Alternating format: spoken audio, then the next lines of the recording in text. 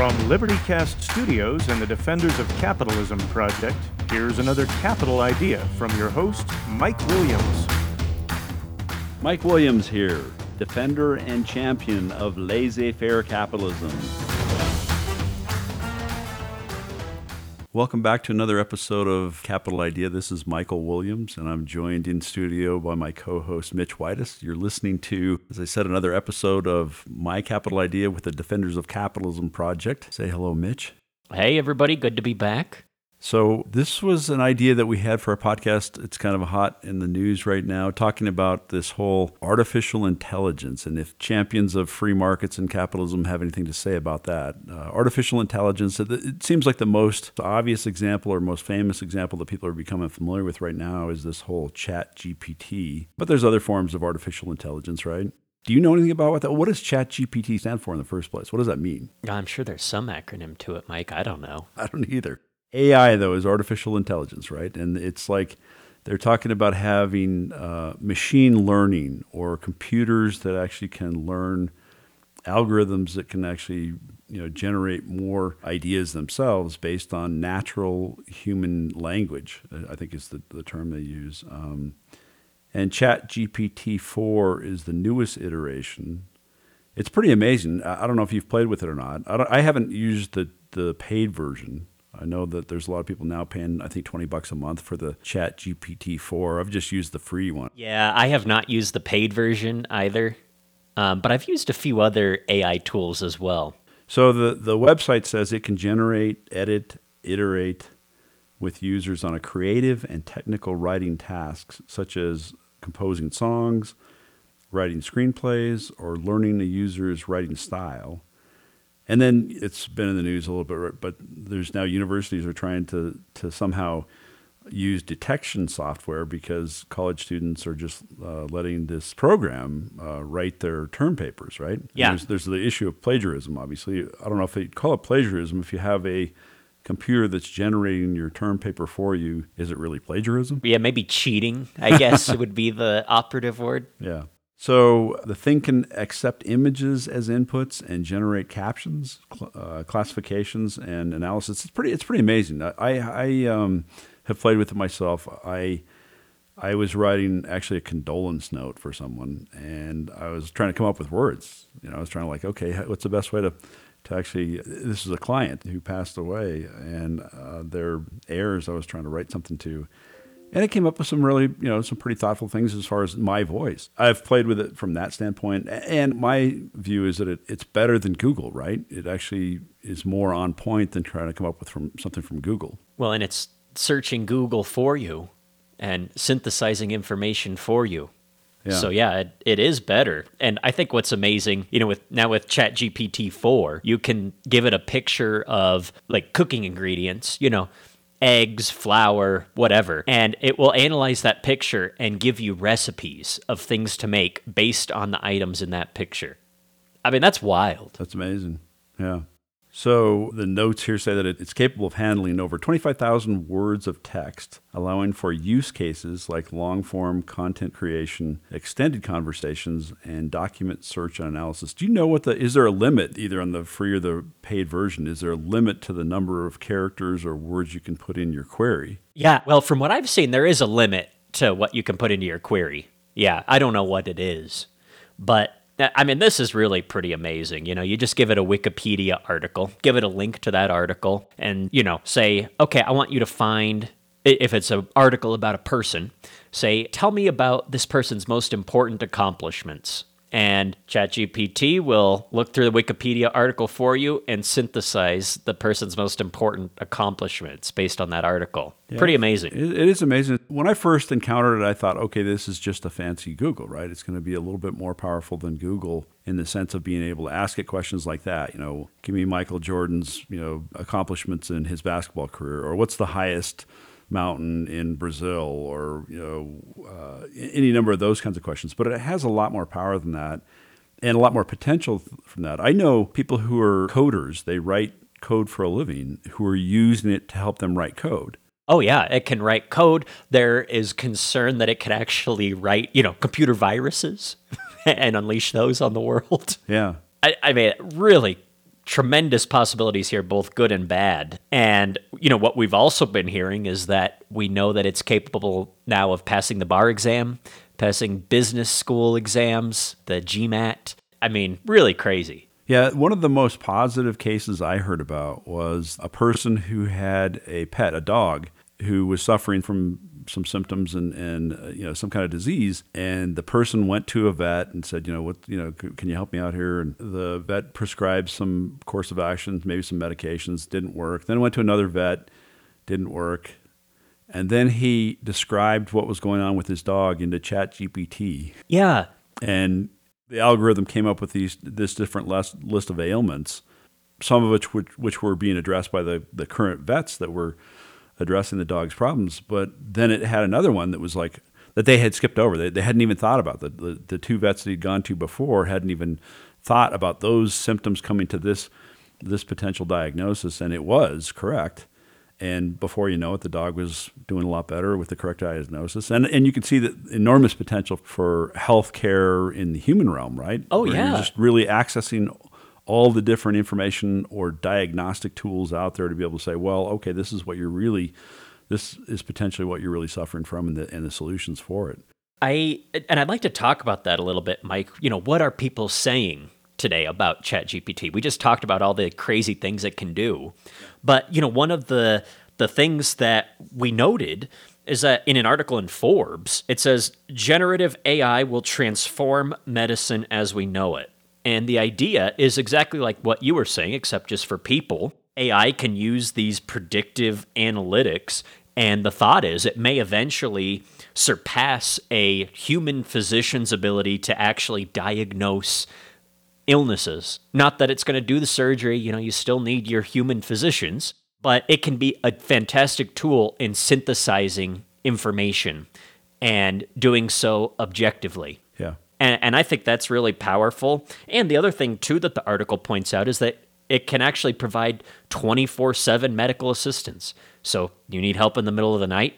Well, maybe you go to ChatGPT, just type in symptoms you're having, and maybe it can at least direct you what to do. Yeah, it's powerful stuff. Everything you mentioned there takes us off into lots of different branches we could discuss. One of them is just the whole idea of, you mentioned that we still need the human surgeon. Well, would we? I mean, there are, if you combine this kind of technology with robotics, and there are certainly lots of surgeries that are being done today with the assistance of robotics. I don't know if there's any real surgeon or surgery that's actually being done today purely by a machine, right? Oh, no, that's a good point. I mean, yeah, eventually, when robotics continues to evolve, yeah, I guess ChatGPT could just manage your entire healthcare journey from doctor's office all the way to the operating table. So that's one of the big fears, right? It's going to eliminate jobs for surgeons or doctors, right? Or one of the biggest things that comes up in these conversations or evaluating any new technology. And this is from time immemorial. I mean, I have examples going back thousands of years of people being fearful about some new technology. And one of the biggest ones is always, well, it's going to eliminate jobs. This technology is going to keep people from having to do this anymore. The technology itself is going to do the job, and so we don't need a person to do the job, so we're losing jobs. Yeah, we hear that from politicians a lot. There was also an article in Business Insider. The title was Chat GPT may be coming for our jobs. How much more ominous can you get? Yeah. But the idea is that, like you mentioned, Mike, now that it can help with coding, maybe entry-level coders may not actually be needed as much because you can just use these AI generative tools. Other things like paralegals, marketers, more entry-level financial analysts. A lot of discussion out there that a lot of these roles might not need to be done by human beings anymore. And so that creates this panic that we're seeing. Absolutely. But as I said, I mean, that's always been the fear for new technology.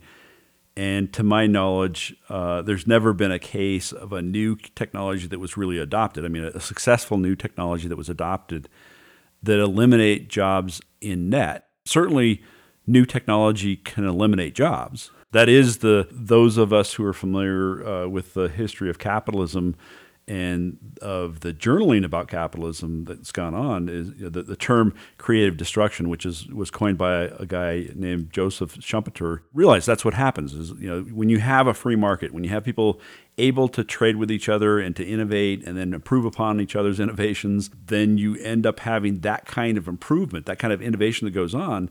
It says, okay, now we don't need this anymore. And that means that certain kinds of jobs can be eliminated entirely or reduced quite a bit, but on net actually increases the number of jobs. I mean, with classic example, this is like a cliche, but people talk about the horse and buggy, right? Henry Ford didn't create the internal combustion engine, but really perfected the whole idea of mass production, assembly line type of methodology. And that all of a sudden created less demand for horses and buggies in terms of a transportation modality. And therefore, anybody who's in the horse and buggy industry either lost their job or had quite a bit less demand for what they were doing. But think of all the new jobs that were made in the automotive industry are all supporting our transportation through automobiles. It's been massive. So, and again, I don't think that you could point to one case of a successful technology truly eliminating jobs on a net basis. Well, no, and I think just look at farming in the United States. At the founding of the Republic, everybody's a farmer pretty much, right? Yep. And that's very labor intensive. It takes a whole family to do it. Now, I think it's 3% of our economy or something like that, or 3% of the workforce. I mean, I think it's a little bit less than that now. A little bit less than that. And somehow there's still jobs for the rest of us. We're all doing other things. And yeah, there's fewer farming jobs than there would be without the tractors and the great sprinklers that, and I don't even know how all those things work these days, but it's amazing. Well, and that's another example. I mean, this is a sidelight, but that's another example. I mean, people think of like John Deere as a tractor company. But anymore, they're being categorized as sort of a technology company. They're one of the foremost users of GPS technology and self-driving tractors, and using the ability to map out terrain and be able to say, okay, what's the most efficient way to use this land to get the best crop production? John Deere's doing a fantastic job of that. And again, that's technology, right? Yeah, and I mean, some people, the land surveyors, trying to figure out how to efficiently plant crops or whatever, yeah, they might be out of a job based on this new GPS technology. But the great thing is that in a free economy, there's always work to be done. And now some of us can use our labor for doing other things. Yeah, and that's one of the major points I would make. I maybe make it too often, but whenever people hear government officials or politicians who are pandering to them about the fears of this technology eliminating jobs, or that we need to create more jobs, as if they create more jobs, as if government or politicians actually do the productive work of creating and innovating and therefore creating jobs. That's sort of a red flag, and we should always warn people about that. It's not a question of jobs being produced; it's a question of work to be done, and is there a right price for paying that work to be done? In my mind, there's a never-ending list of things to be done, and I have, in one sense, a small mind relative to all the people out there who are fantastic entrepreneurs creating jobs, and therefore the work that ought to be done by machines or otherwise, certainly by humans. But it does bring up this fear that people have, and I'm kind of dismissing that because historically those fears have never been warranted. But is it different this time? In your mind, is it different, Mitch? I mean, No. do we have a new case where, because we're calling it intelligence, and that's a whole other thing. Is it really intelligence? Is it just very sophisticated calculation, or is it really something that we would classify as human intelligence? Well, if the question is, are things different this time because this is truly going to destroy jobs and they'll never come back because this is something so novel that it can do things that have never been done before? No, I don't think that this is different at all. And look, I mean, I think a lot of us, we like to work, but ultimately you want to figure out how to maximize your leisure time as well. And maybe this is another tool that helps us become more productive, maybe helps us work, fewer hours during the week a little bit and have more leisure time, do things we really enjoy doing on the side. So I think that's possible. It's a tool in our toolbox to make ourselves more productive. But no, do I think that this is completely different in terms of being a jobs destroyer? I really don't. Where I do think this is a little bit more novel, and I think this is probably what you're hinting at, Mike, is the power of this technology in terms of its intelligence, and does that actually threaten our individual rights that we talk about on this show? And that, I think, is worthy of some discussion. Absolutely. And you have a list of people here, famous people, people in technology and otherwise, who are saying that we should stop, kind of have a freeze or a moratorium on this development, on the development of this kind of technology and artificial intelligence training systems. People like Elon Musk, Andrew Yang, there's been others. Steve Wozniak. What's your opinion about those people and their commentary? Because they have credibility, right? These are people who have an understanding of technology more so than I do. What's your interpretation of their, I wouldn't call it fear-mongering in their case, but they're wanting to put some kind of freeze on this development? Yeah, I think, and just for a little context, they want to pause for at least 6 months on the training of AI systems that are more powerful than GPT-4. And I understand where they're coming from. There's a fear that these tools are becoming so powerful that we could eventually not actually be able to control them. And so they're saying, well, let's take a step back. Let's actually figure out how we can do the work on the back end to make sure that these are still, operating in the service of humanity. So I understand it, but I think it's kind of a futile effort. I just heard today that Alibaba in China is debuting its version of Chat GPT as a competitor. I think the race is on now. Yeah. There's no pause to be had. Well, and do you think any of those people who are making that commentary about, stepping back, their thinking is appropriate? Are they using the language we're talking about? Okay, is there such a thing as AI right now violating human rights? Is it rights protection, or is it just like, oh my God, this stuff could be crazy and we don't want to know, or we don't want to go there, or we have to slow it down? Are they being precise in terms of saying, okay, here's a reason why this is a threat to individual rights? Well, there is one person, and I don't know if this person signed the open letter that Elon Musk and Andrew Yang and others published, but Eliezer Yudkowsky in Time, he's considered one of the foremost experts kind of in this artificial intelligence field. But he wrote an article a few weeks ago, and he does approach it a little bit more from individual rights in a way. But basically he said, if somebody builds a too powerful AI under present conditions, I expect that every single member of the human species and all biological life on Earth dies shortly thereafter. Wow. So, yeah, he's saying this could literally kill us all. What does he mean by the phrase, and maybe you know this, maybe you don't, but when he used that phrase, under present conditions, is he referring to the current regulatory overlay, the current law, or is he talking about more of a technology under the current conditions with regard to how we have technology? I don't know, Mike. My interpretation reading that is he kind of meant all of the above. Current conditions from a regulatory environment, from just this, almost a technology race now that looks like it's going to spread not just between companies, but between countries. I think he's just saying where we're at today in development. And it is kind of interesting. He starts talking about how it's possible to create an AI that it wouldn't just stay in a computer, because I think something starts getting out of hand, just unplug the computer or whatever. Turn it off. Right.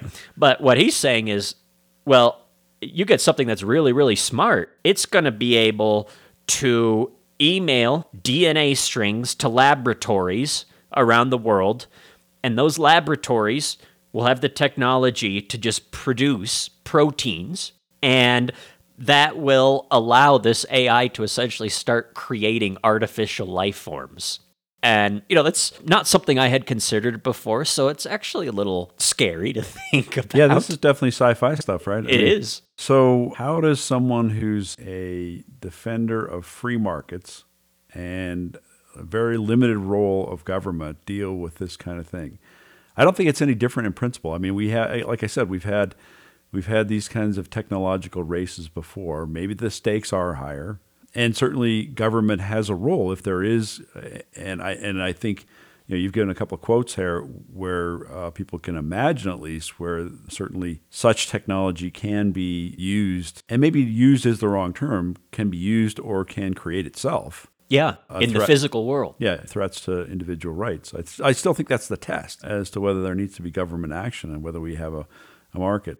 It's interesting. You go back. I go back to thinking of AI being Watson. Right? I don't know if you're familiar with Watson. IBM? IBM's Watson, and it was created to play chess initially to show how this kind of thing, this kind of technology could be self-learning. It could learn the rules of chess and then continue to learn from its experience of playing grandmaster chess champions to now having it be something that you can say, no, this actually has potentially even a post-biological use where it's actually forming life itself. It definitely has some science fiction come true type of implications. But most of the time when I've seen those kinds of things being, like I said, fear-mongered, it's usually for the grand benefit of humanity. It's interesting. Italy has banned Chat GPT. Yeah, not necessarily for this idea that it's going to start replicating itself in the physical world, but Italy is concerned that, when Chat GPT is giving you answers and synthesizing information, that it might be able to pull people's data without their permission. So, yeah, Italy just said, we're not going to deal with it. And I can't imagine that policy is going to last very long. But that's one way to deal with the issue, is just say, you can't use it. Yeah. How often does that work, right? Yeah, right. But, I guess, Mike, as a capitalist, how should we think about it? Should the government be looking in on this process? Not necessarily making regulations, as we've spoken about, but should the government be watching this? Well, the government should be watching, and our system should be set up to watch any phenomena that can be a threat to or an actual violation of individual rights. That's the purpose of government, is to protect rights. And certainly if you have this kind of powerful technology, it potentially can be used to violate people's rights. And that's the context.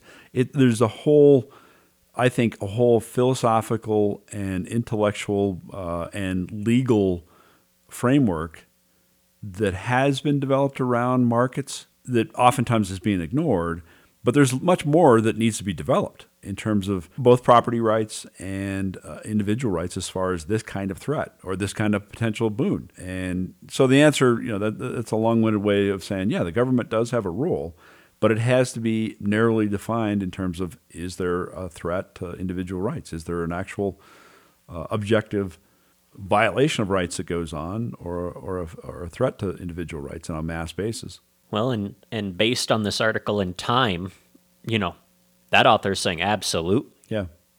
And I think it is important to talk to or to listen to experts, people who are technologists, people who understand it much more than you or I, to get their guidance. It shouldn't be left in the hands of a bureaucrat in Washington. It should be this kind of thinking and framework for how to think about it should be developed by people who understand the technology. Is this something that you think would ever be appropriate for the government to ban, like Italy, if things started getting out of hand? Well, I guess that's a phrase that people use, right? Getting out of hand. That doesn't do very well in a courtroom. And that's the kind of thinking that we should apply to this. Very strict rules of evidence and how a person needs to think about it. It can't be just like, oh, this is getting out of hand. Because one person's getting out of hand may mean something entirely different to someone else. I mean, is it getting out of hand when it has all these positive applications? So there has to be a process, like I said, a legal, intellectual process to say. So what's your line? What's my line? Yeah. What do you mean? Well, what is the getting out of hand line where it's okay for the government to step in? Where there's clear violations of rights going on. Okay. So what would that look like in terms of Chat GPT? I don't know. I mean, that's why it's fascinating. And again, I think that there will have to be a lot of legal and intellectual work that's done to say, and this is true of bioethics. It's true in the case of abortion, where we need a whole new level of thinking about rights, life, intelligence, and the violation of rights.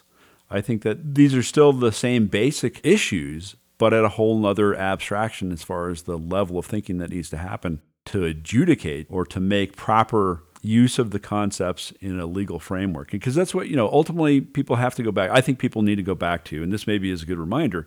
And again, we can talk further about some of the examples, but people have to realize what government is in the first place. Government is force. Government is there properly to protect rights.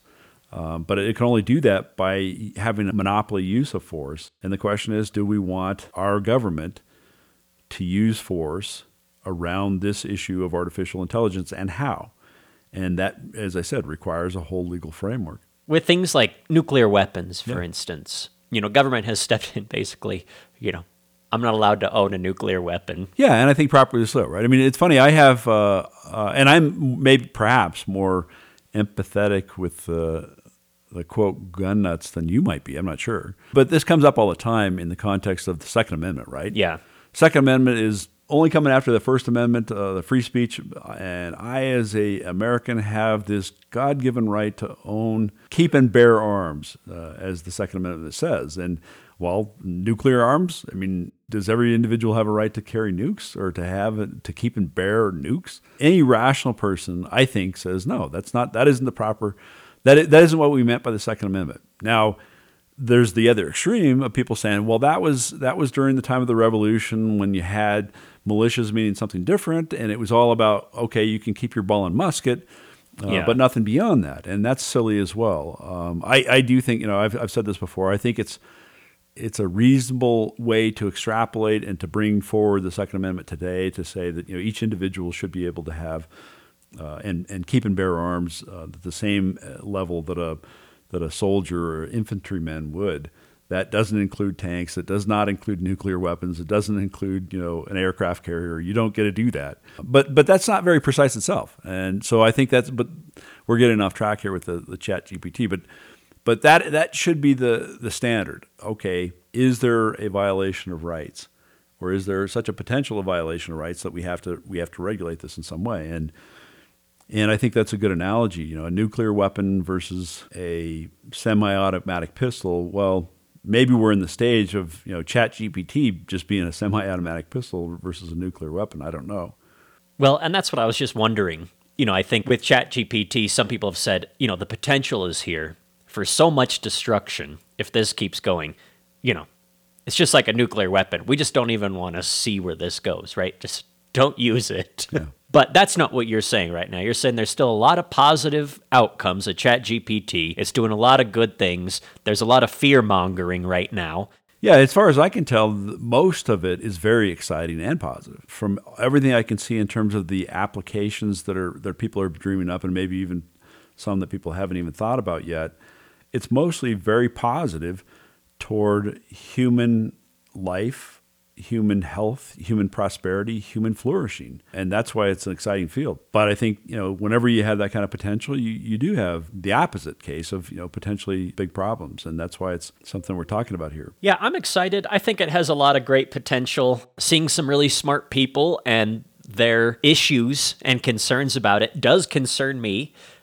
Because I do think it is uncharted territory in some ways, but that's also technological development. You're constantly pushing the boundaries of the possible, and so I think. I'm sorry to interrupt you there, but I mentioned this reminds me to bring up the whole point. I mentioned IBM and Watson. Yeah. And you maybe know this famous quote from Thomas J. Watson, the CEO of IBM in the 1940s. But he said, and this is a case of where those experts maybe aren't worth listening to, because he said at the time, there is a world market for computers of about 5. Yeah. And this is the time when computers took up a whole room or whatever. Right. And he was saying there really wasn't that kind of application. There's basically a few companies out there that really need to have a computer versus ultimately Gates' vision of having that kind of computer on every person's desk. And then Jobs having the vision to say, no, we want to put a computer in everybody's pocket. Right. A supercomputer in everybody's pocket. So sometimes the experts aren't that great about actually seeing what will happen in the future. I mean, I think this is true. People were fearful about some of the communication technology that we have today, whether it's television or telegraph or telephone, the radio. Even Marconi, the person who's often credited with the invention of the radio, didn't necessarily see the application. He basically said, this is going to be for ship-to-ship communication on the seas. Yeah. versus, having entertainment and having news and having all kinds of other conservative content. chat shows. Conservative chat shows. Talk radio, right-wing talk radio. But there is always people who might be innovative and not even see the extent to which their innovations may change the world in a positive way. I mean, I've even heard of a quote going back to Socrates. Most people are aware that Socrates didn't really write anything. Yeah, Plato wrote it for him. Right. Yeah. Most of what we know about Socrates or about his whole viewpoint is through Plato, the Republican, and a bunch of other works of Plato. But supposedly, and I'm not sure this is really true, but supposedly Socrates didn't think much of the whole idea of writing. He was very skeptical about he thought that people would lose their memory if they wrote stuff down, and there's actually new evidence that even kind of says people had better memories before we had writing. History was passed on from word to word, but most of the evidence that we have is that people passing on from word to word, not having things written down, caused a lot of confusion and definitely violations of property rights, right?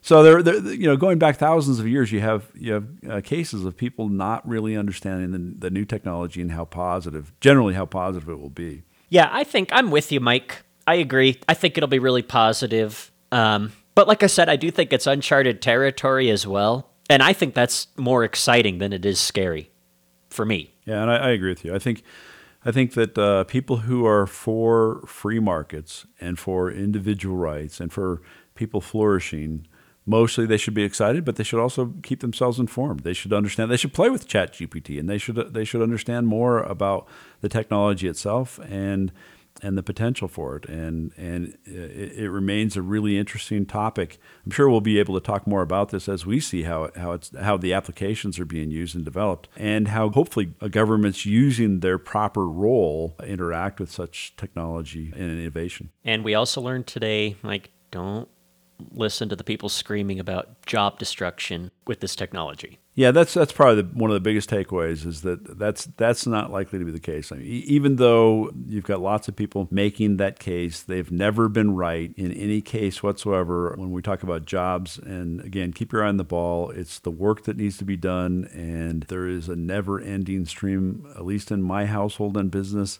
There's always more work to be done. Amen. Thank you for listening to another episode of My Capital Idea with Michael Williams and Mitch Whitus. Hopefully you found this interesting and you'll pass it along. Keep sharing both our podcast as well as your ideas for things that we can talk about. We'll talk to you next time.